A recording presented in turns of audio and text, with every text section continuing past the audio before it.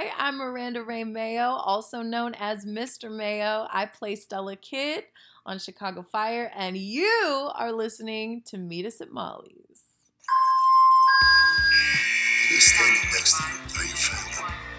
And to me, there's nothing more important. Not gonna be all sunshine and roses, but I can promise it's gonna be a hell of a ride.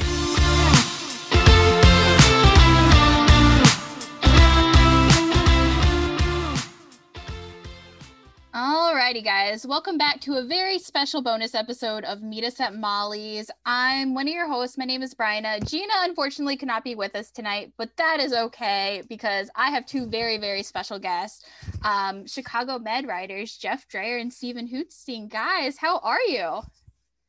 Doing good. Great. We're just up them.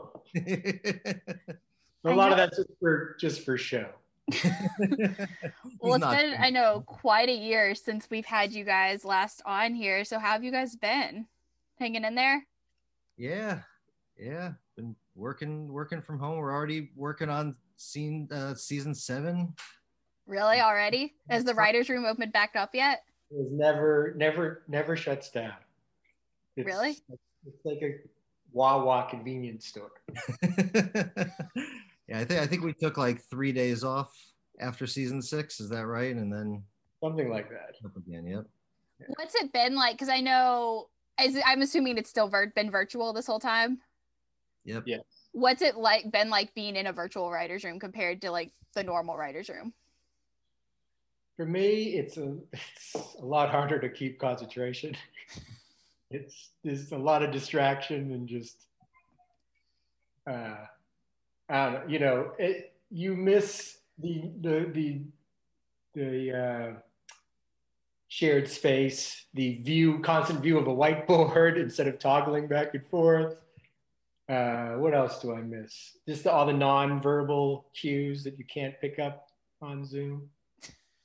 Yeah, you can't have small side conversations. You can't just talk to anybody. Everything you say is to everyone. So yeah.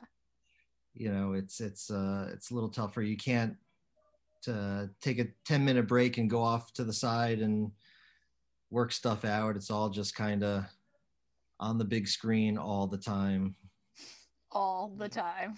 It's definitely a learning curve that is still seemingly going straight up. When's this going to level out and we're going to master the Zoom? I don't know. Maybe never. I know we were just kind of talking about before we started recording that, it looks like things are finally starting to open back up and like normal life is coming back. Have you guys heard, will you guys actually be back in a writer's room for season 7 or you still don't know yet? No word yet. No one's saying anything. Who knows? Yeah, there's a lot. Yeah, I think I don't even know who all the decision makers are on that. I think collectively, for the most part, I mean, we would hope that it was possible. Mm-hmm. I just don't know who is going to make that call. Right. So Zoom for now. Zoom for now. Now. Yep. So kind of going off of that, I mean, I know to say this season just in general has been different would be an understatement. I mean, there were less episodes, there were all these filming restrictions, but now that the season complete, I would love to know, what are some of the challenges about making the season happen from the writing perspective? I mean, I think the biggest challenge was having lots of continuity in our stories. It's just so hard when you're just all apart to make everything, all the personal stories flow together as well as we would like. You just don't have that constant ability to walk into someone else's office and talk to them about things. And it just makes it all a little choppier and a little less all of one piece, I think. Yeah, it's definitely took longer to write. Not the actual writing, which that might actually have taken less time just because without the distractions of being in the office, but the process of breaking an episode was, I felt was a little more laborious.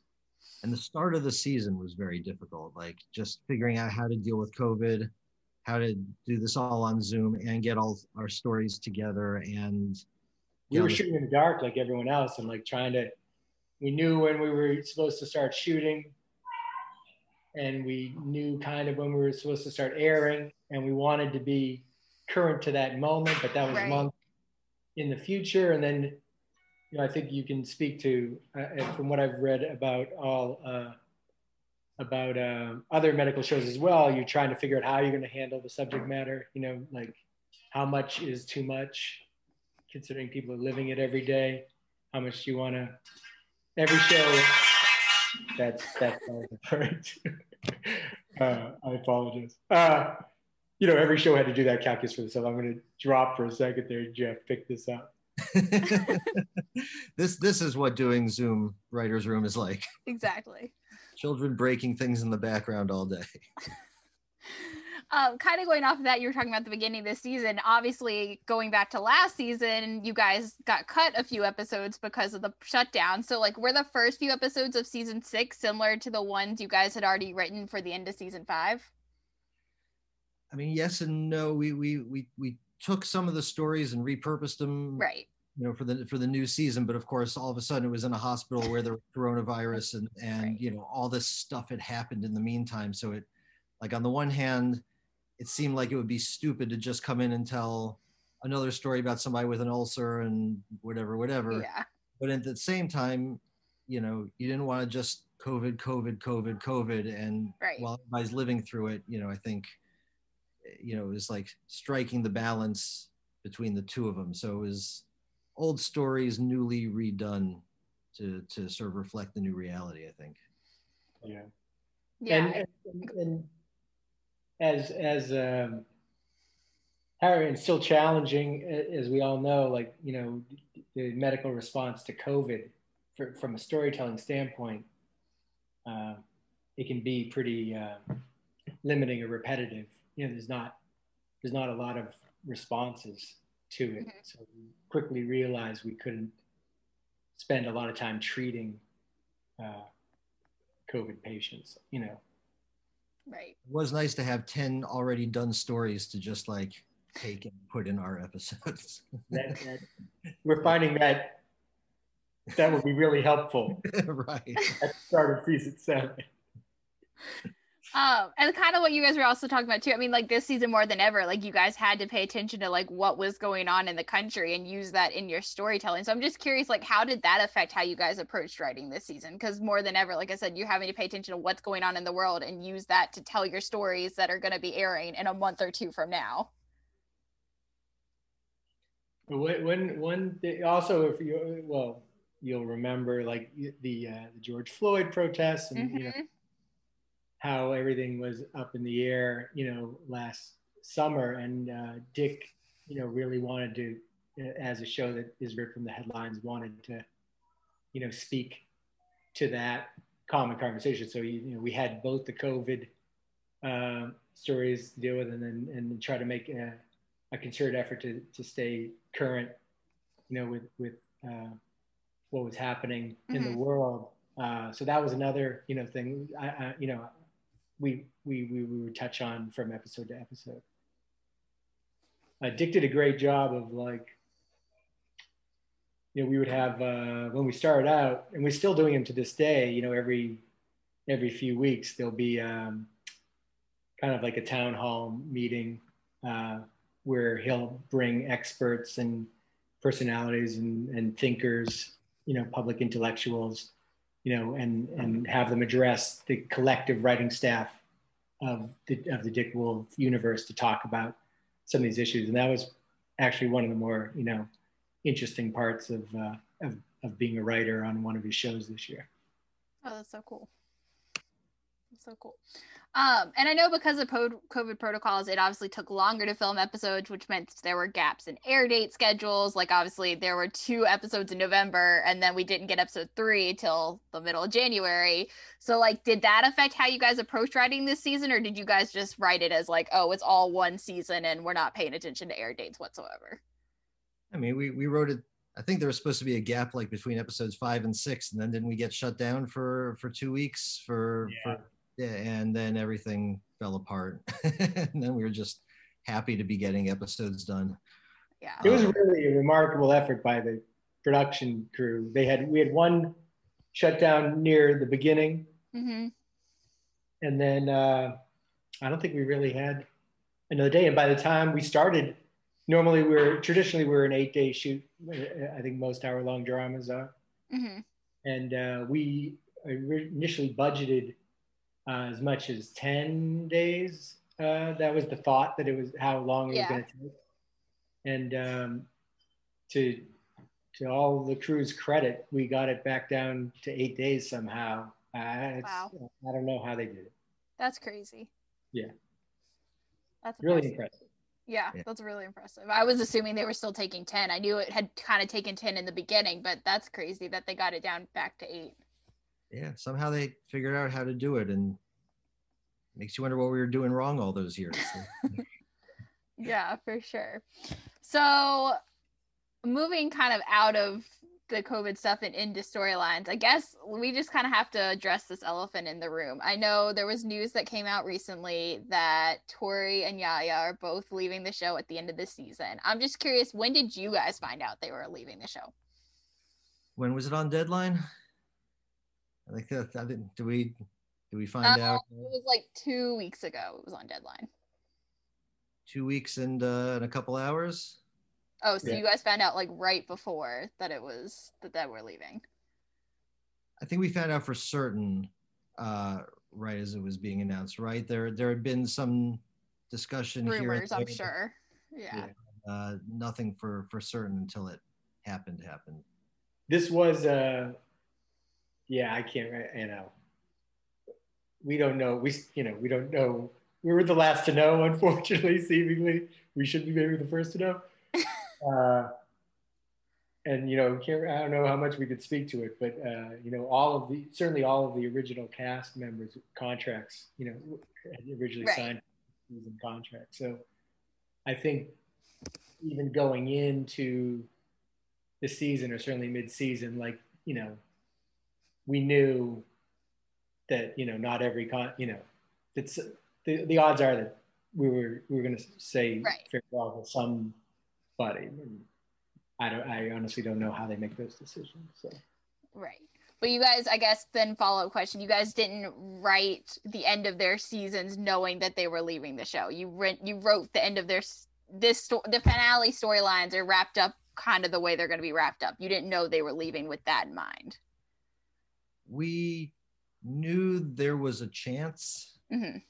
So the endings are, now knowing what you know when you watch it, I think it'll make sense, but it wasn't the kind of thing where you knew for sure, and we've been spending a season working out how to write them out, anything like that. So but I like it when you watch the episode, it still feels pretty satisfying, I think. So let's start with Will. So Will has had quite the season, which obviously it started off with him saying goodbye to Hannah because she couldn't, be there and, keep her sober. And I know this is probably a storyline you guys felt like you had to formally wrap up since season 5 ended earlier than expected. But was there ever a discussion in the writer's room about her sticking around longer, or you knew that was kind of the end?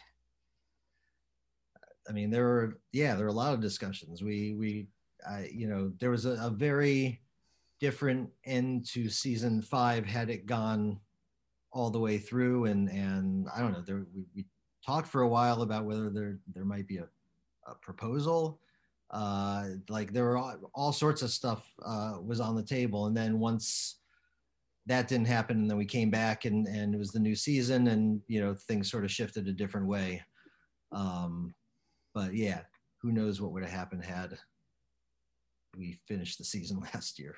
That's interesting that you say that, because we were talking about when that episode airs and Will tells her that he loves her. We were like, whoa, that kind of felt out of left field. So it's interesting that you say that there was discussions around like, oh, was somebody going to propose? Like that's interesting. Yeah. There were a few different ways it could have gone, but this is the one that worked. Yeah, this is the one that happened. Yeah. So I know a majority of the season obviously shows Will working on this clinical trial, and you guys have never really done a clinical trial storyline until this season. And I'm curious, like, what made exploring that part of medicine so appealing to you guys? I've been trying to do a clinical trial story since season 2, and everybody said it would be too difficult, and it ended up being very difficult. So maybe they were right and I was wrong all along. But it's so a part of what's going on in medicine right now, and there's such a huge intersection between industry and medicine and the different agendas, and so many ways that medical professionals can get caught up in the middle of it. And I don't know, there's such a good side of it. As someone who used to be involved in clinical trials myself, I'm very pro clinical trial, but at the same time, there's a lot of ways that can go wrong, as we explored. So, it always seemed to me like there's lots of drama there. And I think there was. We got a pretty good season for Will out of it. What I'm curious, like, what made it so difficult? Because I know you said you wanted to be doing it for a while and everyone's like, oh, it's so difficult, but like, what made it actually so difficult? I mean, I think being even-handed, there's a propensity to want to show the pharmaceutical company as the bad guy who's just in it for the money or whatever, but that's not necessarily the case, and they're making life-saving drugs, but at the same time you want our doctors to be the heroes. Mm-hmm. And finding a new issue every week that Will's dealing with, where it's not just the same thing over and over again, and how you can get these ethical dilemmas within the confines of this this trial. It's a little challenge every week to find a new way, but we have some smart medical consultants that know a lot about this stuff, so they helped a lot. Thank goodness. Yeah. All on us. I know there are quite a few instances in the season where Will's asked, like whether or not he'd consider leaving the ED for clinical trials, and he's like, "Oh, well, I'd be open to it." Is that something you guys have talked about further exploring, or is this kind of most likely seem like the end of Will's time with clinical trials? You never want to say never, but I think Will's, I think as we all love Will for, he leads with his heart, and perhaps he's a guy whose emotions aren't necessarily best suited by, in the position of having the rigor of, what a clinical trial requires from its, what do you call it? It's not a practitioner. It's a, what was it? What? The PI, investigator. Yeah, investigator. So basically never. Okay. Okay. So something else we debated a lot this season on our podcast is after Will unblinds the patient, he ends up asking Sabina out for drinks, and she surprisingly accepts. We want to know, was that supposed to be him covering his ass for unblinding the patient and not wanting her to know, or did he actually like her in that moment and wanted to ask her out because he liked her? I think there's a little bit of both, I guess, but I think Will liked her. I think Will would have been happy if things had worked out between the two of them, and which he kept trying to have happen, but then Will always ends up sticking his foot in things before he can help himself. So yeah, we were even surprised that she was willing last week to take him back, and we were like, girl, what are you doing? Why would you do that? I was saying the same thing, but then you look at that smile, you're like, come on, of course you gotta give Will another chance. But yeah, I think I would give Will another chance all the time. But I don't know if I was Sabina, I would do that. Oh man, yeah. I mean, he's like ruining his career and her career. I don't know. Doesn't sit well with me, but yeah. So another kind of big part of Will's storyline this season is he decided to step in and help Natalie's mom through all this stuff going on with her heart. Is the reason he's being so eager to help her because he loves Natalie and obviously always will love Natalie even though they're not together, or can he just honestly not resist a good scandal? He loves Natalie. I mean, come on, who are we? I'm the biggest fan of Manstead on the writing staff for sure, and maybe in all of Los Angeles. He's been a Manstead stan from the start. I think everything's about Manstead, but I think he loves her and he would do anything for her, and whether they're friends or dating or whatever, I don't think he can help himself. Jeff, I was going to say, I think listeners of our podcast are going to be very happy to hear you're a big Manstead stan, because I know a lot of our listeners are too. And I know we joke a lot about... Phrase that question. That was very loaded. It's true, though. He seems to really like a good scandal. That's all we're saying. And I know we joke a lot about Will and Natalie doing shady stuff all the time, but could part of you think, honestly, part of his willingness to help Natalie be from the fact that he never really faced a consequence in all of his time at Med? I'm serious. You're spot on. I mean,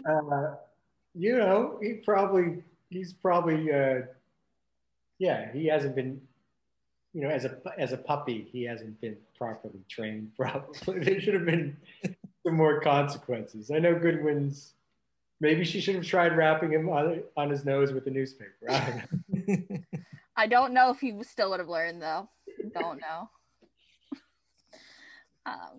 And speaking of Natalie, kind of on her other side of this love triangle, another one of the big storylines was this blossoming relationship with Crockett. And we kind of started to see that at the end of last season, but was it always the plan for them to get together as quickly as they did in this season? We started percolating, I think, sometime late season 5. I think they felt like there was good physical chemistry. And so, it's so hard to to try to figure out the counterfactual of how quickly or their relationship would have happened if there wasn't, if we hadn't had COVID into the world. Maybe it helped press the accelerator. I don't know. I think at one point we were going to end last season with her knocking on his door, right? Was that? Yeah, what we do 19 the previous season out of 22.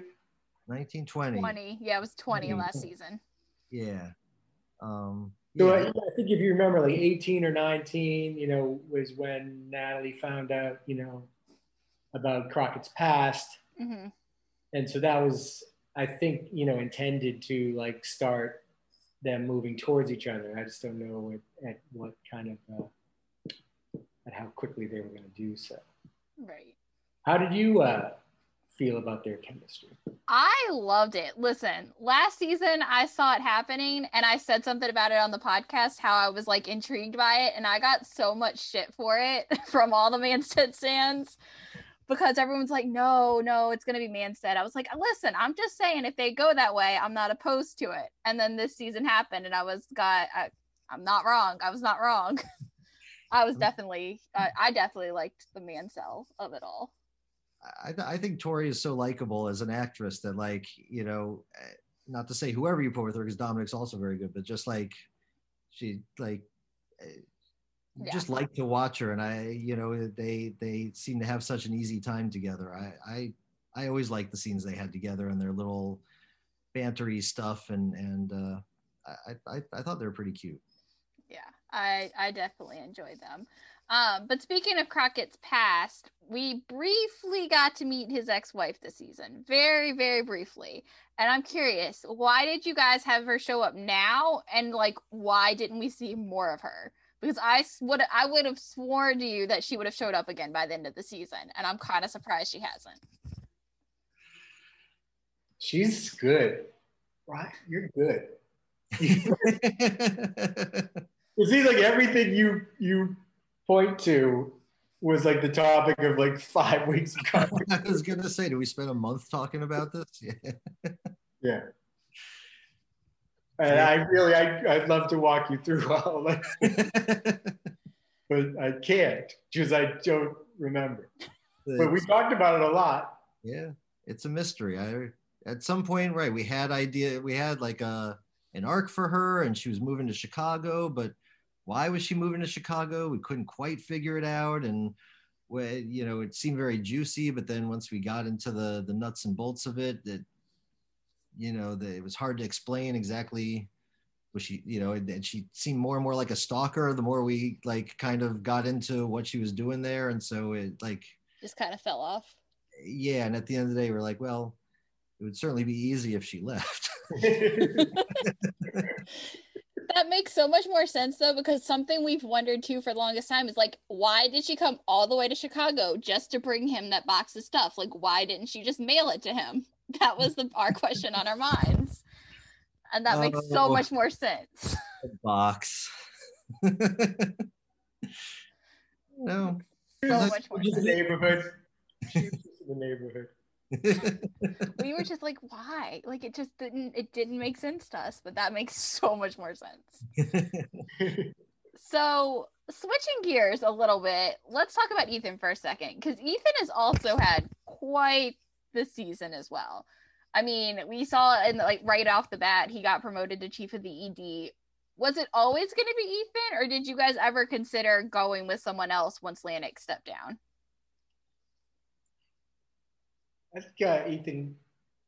I think it was pretty much always going to be Ethan. I mean, we spent a day talking about like who the candidates would possibly be, and then that kind of formed the story, the basis of the story, where we had Will and Ethan. Certainly at the very, very beginning of the season, vying for this thing. But we felt like it was if we were at the hospital and Goodwin, we would make the same decision she would make in naming Ethan. And, to his credit, kind of, for, Brian T and Ethan, it's a difficult position to put that character in, because now all of a sudden he's got to be the guy who's saying no and opposing all of our doctors and our heroes, and he's got to toe it, it's hard to maintain your likability, through that. But, Brian's such a professional, that, I don't know, I really liked some of those storylines, personally. Yeah, I did too. I know a lot of people on the internet, at least, were giving him a lot of shit all season because it seemed like he was such a hard ass and stuff. But I think his struggles through trying to figure out like his place in the ED, now that he's not just a colleague, he's the boss of some people. Like, I don't know. I personally felt like at moments that it was really compelling, but I also felt at moments I was like, Ethan, what are you doing? You're being such a dick for no reason. Like, what are you doing? But I don't know. I personally thought it was compelling too. I like the journey that Ethan's had this season. Oh, good. I that was one of my. I don't know. He's so by the rules that you can just see where the conflict's going to come when you put him in charge, and you got this hospital of doctors that sometimes go outside the lines or whatever. Like, it makes for a lot of conflict, and it's right. It's a challenge to keep everybody likable, and that was. I hope we succeeded. Yeah, and I think it forced him to re-look at like all of his relationships, because certain aspects of all of his relationships with everybody in the ED changed, whether it was April, who obviously he had the past with, or Will, who he just beat out for that position. I don't know. I thought it was really interesting. I personally liked it. I know a lot of people still don't like Ethan, but I don't know. I do. So, also something that came up a lot on our podcast was there are these like, throughout the season, there's been these like little tiny like flirty moments between Varani and Ethan. And I don't know if Ronnie is planning on sticking around next season, but like if she were to, would you guys be opposed to further exploring that? Catch everything. She's so good. Unbelievable. It's crazy. Yeah, I think that we're not talking about it right now, but that doesn't mean it's not a possibility down the road. And you know, I think we're just sort of exploring, like, is there a Kender Pharmaceutical story somewhere in the future that it's still affecting our hospital somehow, and you know, and if it does, are we going to see her again? I thought the little love triangle that you just got little snippets of with the chests and the things like that, I always kind of like that, and felt it added some fun to everything. I hope so. Yeah, it just felt like so different compared to the relationship she had with Will, that it was nice to see the two like compared and contrast. I don't know. I liked it. That would be my preference, but she brought the fun out in Ethan, I thought. In a season where he was really struggling, and I think it was, you know, yeah, I love it. Diane will be very happy to hear this. Someone else who kind of came up in Ethan's life this season was Dr. Archer, who obviously has this past with Ethan from the Navy. And I'm curious, like, what did you guys enjoy about that dynamic, exploring that dynamic this season? Well, first of all, Steve Weber, man, he's just, you know, such a talent. And you know, like we said earlier, in the, you know, in a hospital full of you know, doctors, hero doctors who, you know, we know whether they have a nose for scandal or not, you know, we know that they always are coming from the right place. To have a doctor who can, or a character who can have an agenda, or, you know, provide some. This is fun. It's fun to watch, you know, this guy think, and he's smart, and he's crafty, and he's. It just I felt like it added just a whole nother flavor to the end of the season. Yeah, definitely added something, because his motives have been, like you were kind of just talking about, very questionable since the moment he arrived. I don't know whether to trust him or hate him or both, but I'm curious, like, will we learn what he's like really been up to or about in the season finale? Well, the finale, he's got a big part in the finale. I don't think you're going to get any big answers to like what's behind it, but I think he's got a like sort of a big, interesting story, and I think you'll be firmly in his camp, right? In the finale. Yes, I think you're going to come out of that liking him, and then we're going to get to go into next season, where we're a little more on his side, and we can, from that angle, explore some of the stuff you're talking about. Interesting. So the plan, I guess, is for him to stick around next season, as of now, at least. Yeah, I know. This is one of those things where that are in negotiation. I think. Right. I think it's a mutual. We obviously enjoyed having him on the show, and I think he's really enjoyed, you know, being with the cast and the crew. So hopefully we can bring him back and tell more stories with Archer. Interesting. I'll be curious, because I don't know of anyone yet who's joined his camp. So I'll be curious to see if I do after Wednesday. Be curious. You'll be closer to his camp. Okay. You'll be camp adjacent. Okay. We'll see. We'll see. So I'm not holding out hope, but we'll see. Very skeptical. Yeah, I don't trust the guy. I can't. I don't. Not yet, at least. Not yet. So kind of someone else who's had a pretty interesting journey this season is April. I mean, she went from working in the COVID ward, then she helped Will with the trial, and now she's been applying to nurse practitioner programs. Like, what was appealing about telling this story for April this season? Because to me, it really felt like she found herself and like what she wants her place in medicine to be this season. I mean, I think like starting off in the COVID ward was such a great thing for her because she got to be a little more than she, had been in previous seasons. Like as a professional, you know, there was so much responsibility, in working there, and we're shorthanded and all that. And I think she kind of found herself in that. And like I enjoyed watching her struggle with, am I going to go back to same old April again and my old life, or am I going to keep climbing and trying to find something, bigger for myself? And, I kind of liked seeing her journey over 6 years. She gave up going to med school way back to put Noah through med school, her brother. And it kind of felt like it came full circle this year as she sort of discovered that, hey, I can do this. And a lot of those stories, watching her see that in herself, it felt very uplifting for me. So I'm happy for her. Yeah. Did you guys always know that the plan was for her to end up like applying to schools and applying to like nurse practitioner programs by the end of the season, or was that something you guys kind of figured out as you were writing the season? The latter, I think. Just it started to make more and more sense, but it felt like a natural extension of the arc she was on. Yeah.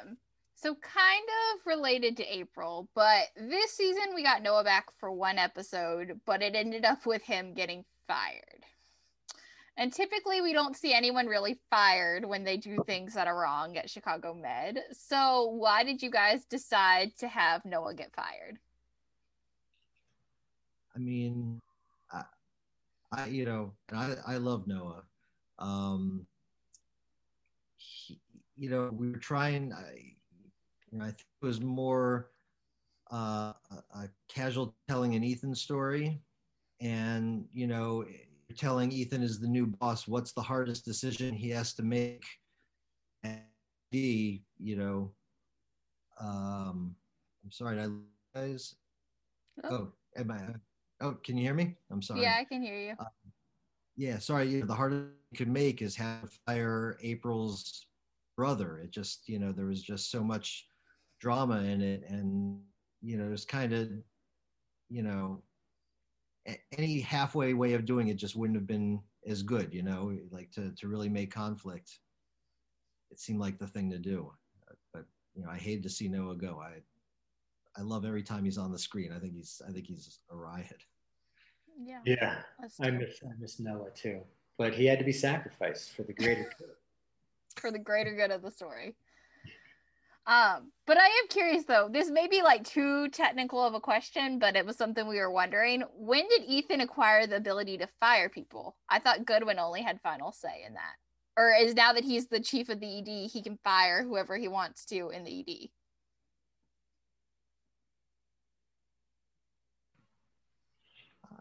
I don't want to. Well, I don't. I think that. Right. I think more than one person can fire somebody. I guess it's an excellent question. We've just always seen everyone who, like, when they consider about getting fired, like, go before Goodwin. And then this point, it was like, oh, Ethan's firing Noah. And we were like, wait, what? Like, since when did Ethan get to fire somebody? I mean, it makes sense, but we were just like, what? When you fire a series regular, you have to go to Goodwin. When you fire anyone else, you get to go to Ethan. Ethan can do it. I'll take it. You're asking all the hard questions. Like I said, I might have been a little too technical, but it was something we've been wondering. It's been on our minds, so just had to ask. But speaking of Goodwin, I mean, she started off the season working from home, and I'm curious, like, was it always the plan to have Goodwin work from home, or was that due to like Apatha not being able to be on set for whatever reason, or like was it always the plan for her to be working from home?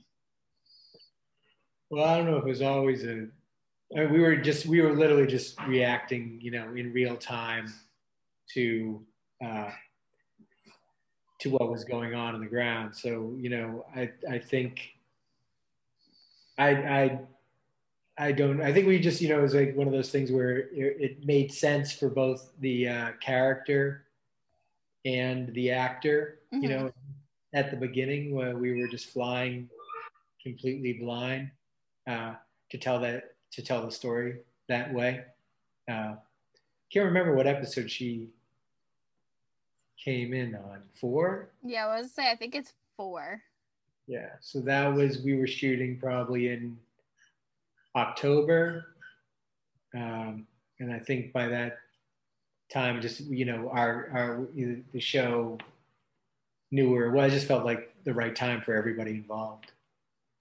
Bring Goodwin back in. Another big part of Goodwin's story this season is that she started, working alongside her family because her son started working at the hospital. And I know that obviously wasn't easy on her, and it's just not an easy dynamic in general, but like what made you guys want to further explore that one? Oh, there you are. Well, I think we tend to, I don't know, I think some of our more successful stories, it's always hard when you're in the hospital, like trying to find that extra level of emotionality and conflict. And, so we've had, at least with Goodwin's character, we've had great mileage out of her relationship with her ex-husband. And I think we introduced Michael at the very end of season 5. Mm-hmm. Right. So that just felt like a natural like extension,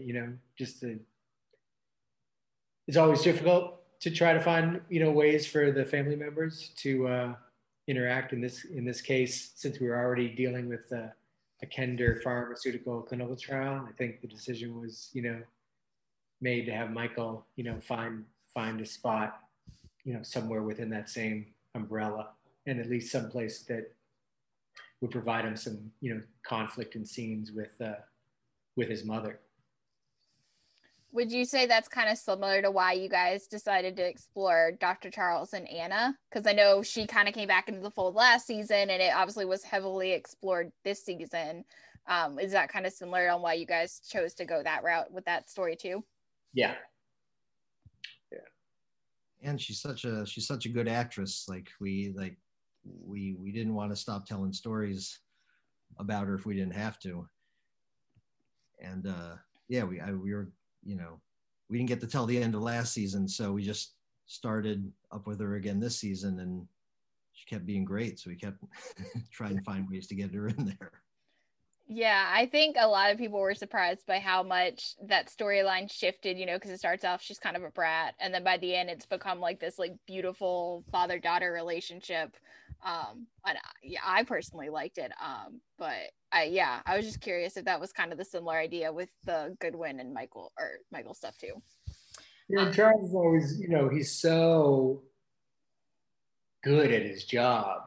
Yeah.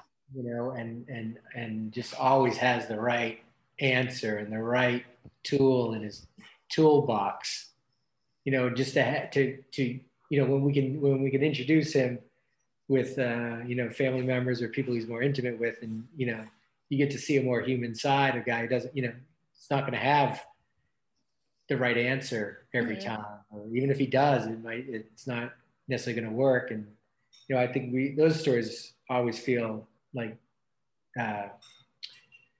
they work for the character, and for Oliver gets to play a whole another range of emotions. So the more Charles and personal stuff for Charles, the better in my eyes. I love writing for Oliver and that character. Speaking of Dr. Charles, though, his other kind of big storyline this season revolved around him taking care of Ramona, which, I mean, if I'm being honest, like, we kind of thought was going to end up in, like, a Lifetime serial killer type storyline, which, I mean, we're glad it didn't, but I'm curious, like, what were you guys hoping to achieve with that storyline? Originally, she was going to be, like, a Lifetime type serial killer. I mean, that's where I thought it was going. It was a coin flip. Yeah, definitely not where I thought it was going. It was meant to, I think, just throw, his relationship with his daughter in some relief. I think there was an original version where their paths crossed. Ramona and his daughter's path crossed a little more, dramatically. And so there was a version on the board, and I can't remember. I think maybe the actor's availability or something kind of changed, but but now it makes it. Hopefully, at the end it feels like it was the way we planned it all along. But I mean, we are done with the Ramona story, though, right? Like that's done now. There's not a zero chance that we'll see her again. There's literally, we haven't planned it, but like the names come up right once or twice in the couple weeks we've been on season 7. Okay, but for now it's done. Yeah, for now it's done. Okay, yeah, for now it's done. Alrighty. So also in the beginning of the season, we were focused a lot on Maggie and Ben deciding to go through with adopting Augie, but then of course he obviously ends up going to live with his brother's family. Did you guys ever discuss him not leaving and like Maggie and Ben adopting him? Yeah, we talked about that. It's so hard. So much of our show takes place in the hospital. As we saw with Natalie's son. It's so hard to tell stories about our characters' children. It's just so hard to do it that I think the inclination is to have as few children as possible. Because we leave the hospital so infrequently, and it gets hard to keep making excuses for why someone's bringing their kid to the hospital unless they're getting sick. You only do that so many times. So, but it just, in the continuing story of Maggie, her and I sort of logical daughter, and it's all sort of an offshoot of the Augie story. So, it seemed like it created more story to have him go than to have me. Yeah. That's fair. But speaking of Ben, I know obviously we didn't get to see a ton of him around this season, which is obviously sad because we love Maggie and Ben. But is that just due to like COVID and not being able to have a ton of guest stars around, or is that kind of similar to what you were saying about with children? It's just hard to tell stories outside of the hospital.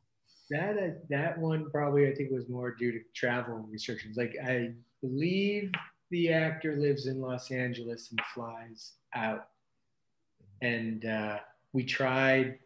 I think there was an attempt to try to limit, travel throughout the year. That makes sense. But obviously the big kind of storyline for Maggie these last couple episodes has been, she recently found out about this daughter that she gave up for adoption when she was only 16 and has just found out some more information about her. I'm curious, like, what made you guys want to explore that story now? Well, like I think Jeff just referred to it. It kind of it felt like a natural extension of the Augie arc. To try to like dig deeper on into those parental urges that Maggie doesn't have any children of her own. I think we might have intimated, but certainly it feels like she might have had trouble, with that process, or just hadn't found the right partner. Mm-hmm. And so once it's one of those things where you're just talking about the episode where Augie, we're breaking the episode where Augie is going to go off with his his brother, his birth brother, and that family in California, and just finding ways to like amplify, what's going on emotionally with Maggie in that moment. And then you're in a room with a bunch of people throwing out ideas, and that one came up and stuck. And then once it's in the bloodstream, you gotta follow through with it. Yeah. And I mean, even though we don't see Ben, I mean, we're to assume, right, that she's talking about all of this with Ben, and he's 100% supportive of everything she's done so far in terms of this adoption or daughter stuff, right? We're to assume that. 100%. We actually see him in 16. 16, yeah. Yeah. And he voices his opinion. He voices his opinion on this front. Okay. So speaking of that, though, I mean, Vanessa, we got to meet Vanessa, obviously, and she seems very close to her parents. I mean, does she know that she's adopted? Or did we find that out? She does know that she's adopted. Okay. But we do hear more from her. You'll learn a little bit more in 16. I don't want to give any spoilers. Yeah.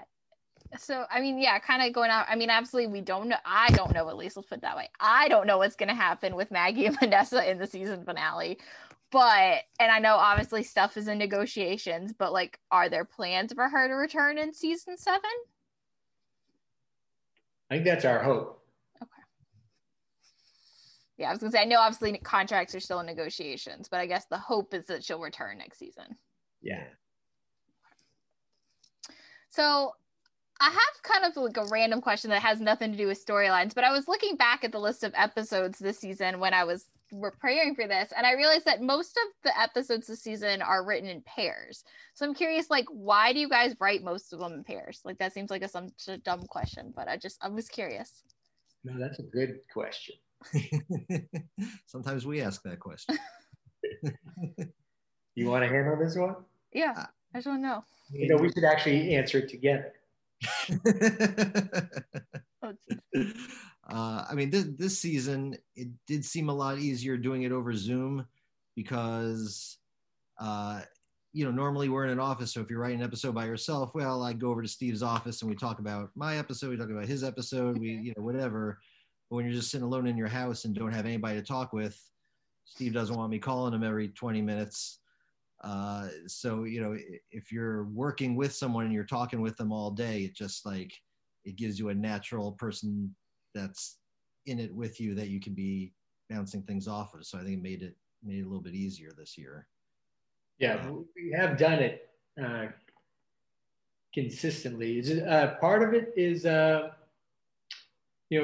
sometimes we'll start off and we'll each write individual episodes like at the beginning of the year, just when we have a little more lead time. It allows us to get like further ahead, and then the production is just so fast and things happen so fast that like we've figured out that the time you save by co-writing an episode, it's a very sophisticated like transportation logistics thing, but somewhere we've figured out that our best strategy for not getting run over by the train is to hold hands with someone and run as fast as you can versus every man for himself. But it's not always the same writing partner, right? Like you guys aren't always writing with the same person every time you guys get an episode. So sometimes it will go by year. I mean, this year I did write with the same partner, and part of that was like a function of Zooming and just like that consistency. But sometimes it really depends on like when people are getting off of their previous assignment, not only writing it, but like prepping it. We didn't go to Chicago, because of COVID, this was the first year that we didn't travel to set. Mm-hmm. But in the past, when we did, that would complicate things. So there were used to be a lot more moving parts where you would probably switch up partners based on all those things over the course of the year. And this year, I think was just a little more systematic. But I think Jeff, I don't know, I might have been the one consistent partner with Dan Sinclair. I don't know. Yeah, I wrote with different people. I've written with I think I've written with everybody. We wrote 117 together, right? That was We wrote 117 together. Syndrome. I've written one together with Jeff, or no, one or two. Well, I can't remember. We did like 3 of us, right? Did another one. That wasn't me. That was you, Danny, and Mary Leah. Oh, yeah, but we in season 1 was crazy. I know we wrote more scripts together, maybe not officially. Right. And then I've written one with Eli, and then I think with everybody else. But generally, the people who've been with the show the longest are Jeff, Eli, and myself, and Sephora. So when we have new writers come on, it also helps to pair them up with people who've done it, before, and that's part of the learning, process. The way how we bring new writers up to speed.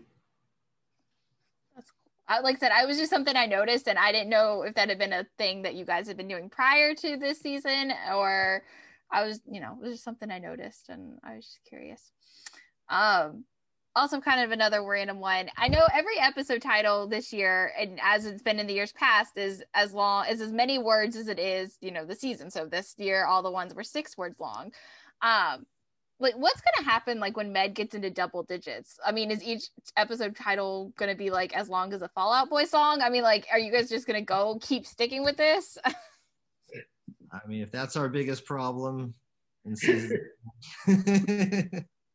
Can you imagine like Grey's or Law and Order? We got 20. How do you SVU up in here with like 20? A sentence. Yeah. Right, you'll need punctuation. It'll be like a full sentence. Do you guys get any input in those? Does that come from you guys? Yeah, we'll take a stab at it. Our Andy and Diane, our showrunners. Diane in particular. She likes naming. She likes the challenge. I will tell you, it's odd numbers are easier than even. So you're saying next season will be easier? I don't know. I found a lot of construction of things were just like either one word too many or one word too many. I'm very hopeful that 7 is not just a lucky number. I can say in 6 years of talking to Steve every day, that's one of the more unusual things I've heard him say. I've never noticed the even versus odd. That's very interesting. I gotta go back now. I'm gonna say a bunch of sentences and then write them down and see words. I'm gonna think about how many words are in my sentences from now on every time I say them. Yeah, I know. It's fascinating. Okay, so we've got kind of a fun one to kind of start to wrap things up. So we've been discussing this for a little bit. We even had Derek on the pod last week, and we had him share his, but we want to hear from you guys. So using any one Chicago character from any of the shows, you have to give me your one Chicago pub quiz team and your one Chicago zombie apocalypse team. Wow. So pub quiz team is you and 5 other people. Characters, right? Not actors. Characters, yes. Well, you got to take Charles on your pub quiz team, right? I mean, yeah, obviously, yeah. Zombie apocalypse. Yeah, like if you had to survive a zombie apocalypse, who from One Chicago would you want with you?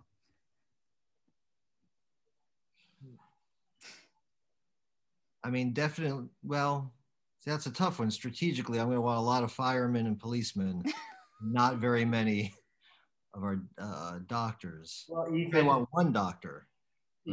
Ethan Choi. Right. Has been on the front line as a medic. I mean, it's hard to argue against him unless you think like there's a wild card, I don't know enough about zombies to know, like, maybe that's not the right answer.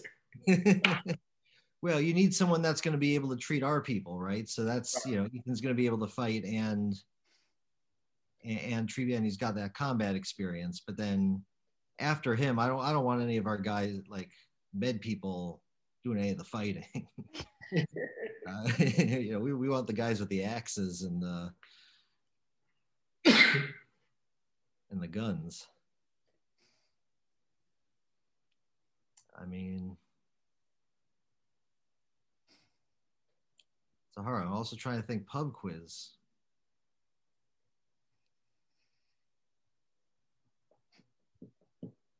I'm stumped. Who did Derek say, by the way? That's what I want. Man, Derek decided on, he said Dr. Charles for his pub quiz team. Mm-hmm. He went with Jay Halstead and Matt Casey, Sylvie Brett, and I'm trying to think who his other one was. He got to name 4 different people for the zombie apocalypse. And then he went with Severide on his zombie apocalypse. He went Ethan. And I think he also threw Connor Rhodes in there. For the zombie apocalypse. Mm-hmm. He did. I'm trying to remember who else. He also went with one of his minor characters so that he could like feed him to the zombies. It feels like he didn't really make any tough choices. He just named it. He just kept naming people. I mean, hey, if it works, it works. So I figured I'd ask this like one final question to kind of wrap things up. I mean, we're just a few days out from this point, from the season finale. So I wonder if you guys could tease it in 5 words. Well, 5 is going to be easier for Steve than 6.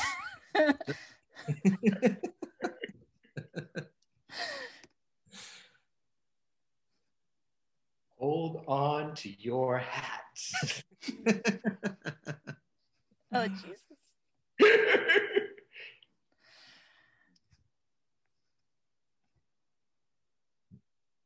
Someone's gonna get hurt bad. Yeah, I mean, that promo's got me nervous. With Ethan getting shot, I mean, that promo's got me nervous. It should. That's its design. Is to engender a response from you. Did you believe what was exactly, can you tell me what exactly was in the promo? It's a lot of Ethan getting shot and then Archer saying some stuff. It looks like Archer's going to have a choice in what surgery Ethan has. I don't, something along those lines is the promo. Okay. So it was pretty much on, that was the yes, that storyline is like what it's focused on. Ethan getting shot. That covers it. That's happening. Oh, Jesus. There are even more surprises. I'm not ready. I'm not ready for these finales. I'm not ready. All right, guys. Well, those are all the questions that I had. Thank you guys so much again for always doing this. We really appreciate it and love having you guys on. Yeah, we love being here. Yeah. I know neither one of you are really on social media, but if you guys have anything else you would like to plug, if you want to plug your Twitter accounts, I know Jeff is kind of on his, Steven is never on his. No, it's so. I'm much better at baking this year. That's all I got. I just opened an Instagram account, but I haven't posted anything yet. Wow. I'm 10 years behind the curve? I was gonna say that's a big step up, Twitter to Instagram. Yeah. We're gonna follow you. Yeah. I'm excited. For you to never post anything, but we're still gonna follow you. And when I'm ready, I'm just gonna come full blast. I'm working up a whole. Just want to make sure I have enough ammunition, so I just keep it. You got to work up to that. I see how it is. All right, guys. Well, thank you so much for coming on again, and I guess we will see you guys next year. We'll do this all over again next year. Sounds good. Look forward to it.